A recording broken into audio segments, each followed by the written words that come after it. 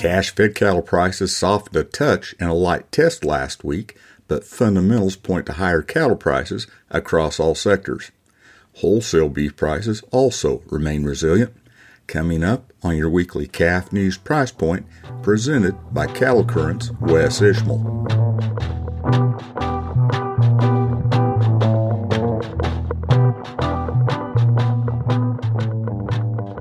Hello, I'm Wes Ishmael. Welcome to your weekly Calf News Price Point podcast for the 17th of January, sponsored by the U.S. Roundtable for Sustainable Beef, which emphasizes a better future for beef includes you.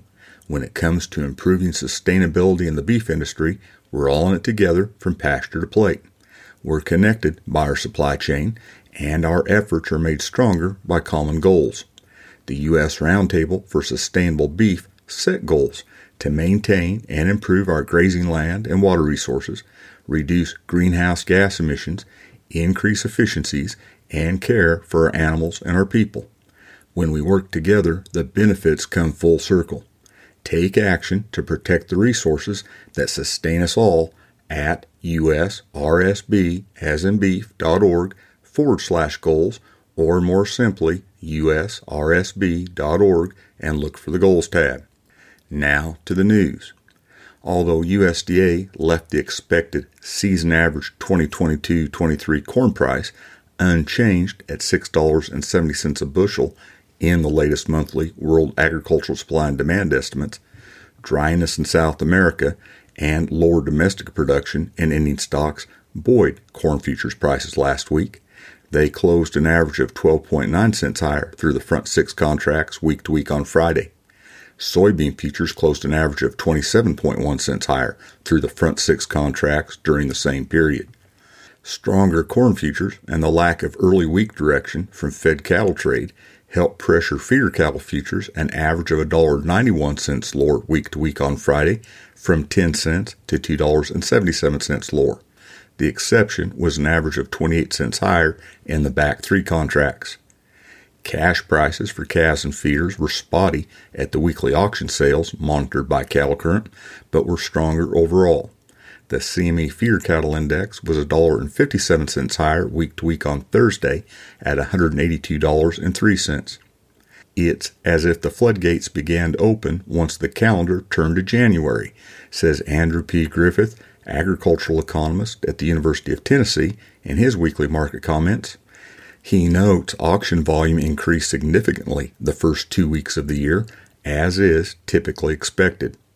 Besides the expectation of producers waiting to sell the previous calf crop until after the first of the year, Griffith says there's a good probability that many producers are marketing earlier than normal because the weather's been favorable for moving cattle and because producers are likely attempting to save a little bit of the scarce hay supply. At the same time, he explains buyers have been willing to compete for cattle because they're working under the assumption that there will be fewer cattle coming to market. A second reason buyers are willing to pay for the cattle, he says, is the expectation of even higher yearling cattle prices in the coming months. Likewise, Kenny Burdine, Extension Livestock Economics Specialist at the University of Kentucky, explains in the latest Cattle Market Notes Weekly, most market fundamentals point to a considerably stronger cattle market across all sectors this year. As we move into spring, the impact of expensive feed will be somewhat overshadowed by grazing opportunities, Burdine says. In truth, he explains, the calf market has improved quite a bit since fall. However, with fall 2023 CME feeder cattle futures well above $2 a pound, Burdine says we're likely to see calf price levels that we've not seen since 2015 once we start seeing some spring pasture growth. In his weekly market comments, Darrell Peel, Extension Livestock Marketing Specialist at Oklahoma State University, notes that drought and persistently higher feed costs remain the primary challenges producers face currently. According to Peel, the revenue side of cattle production will be less of a concern this year, at least as far as cattle prices go. However, managing and maintaining production and managing the rising cost of production will continue to be major challenges for cattle producers this year. Positive supply fundamentals helped push live cattle futures an average of $1.03 higher week to week on Friday, despite weaker cash prices and weaker wholesale beef values.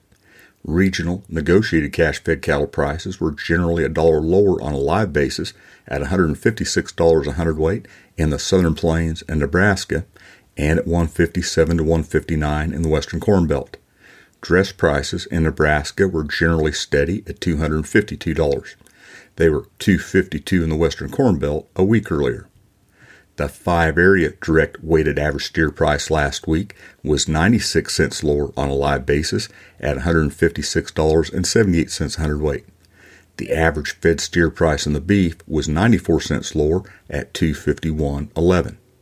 Looking at the 5 live cattle contracts between February and October, Griffith notes the lack of price variation. He explains the lack of seasonal tendencies in the market are difficult to fathom, especially if the market anticipates a seasonal trend in wholesale beef prices.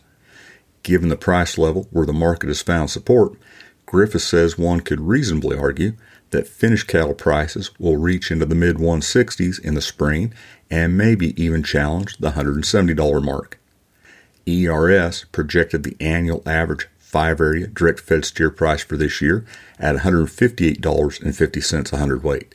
That's in the January WASDE. And that was $2.50 more than the previous month's estimate based on expected demand strength. The price would be $14.10 more than the projected annual average last year. By quarter, and compared to the previous month, ERS increased projected prices by $4 to $157 in the first quarter, by $3 to $157 in the second quarter, and by $2 to $157 in the third quarter. Remember, a better future for beef includes you. When it comes to improving sustainability in the beef industry, we're all in it together from pasture to plate. We're connected by our supply chain, and our efforts are made stronger by common goals. The U.S. Roundtable for Sustainable Beef set goals to maintain and improve our grazing land and water resources, reduce greenhouse gas emissions, increase efficiencies, and care for our animals and our people. When we work together, the benefits come full circle. Take action to protect the resources that sustain us all at usrsbasandbeef.org and look for the Goals tab. Wholesale beef values took a breather last week from what some would describe as a remarkably strong end to 2022 and a remarkably strong beginning of this year. Choice box beef cutout value was $6.37 lower week to week on Friday at $276.62 hundredweight. Select was $2.45 lower at $256.89. However, Griffith says taking a breather does not mean beef prices are underperforming or are softening. It simply means prices didn't continue to push wildly higher. He explains the beef market typically experiences slightly lower prices during the winter months as consumption patterns change following the holiday season. Despite the anticipation that beef prices will decline slightly over the coming weeks, Griffith says there's no expectation for prices to fall apart.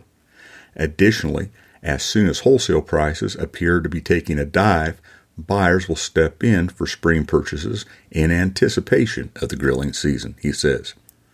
Griffith also points to the Choice Select spread as an indicator of price strength, saying the failure of the spread to narrow means consumers are demanding higher quality grade beef.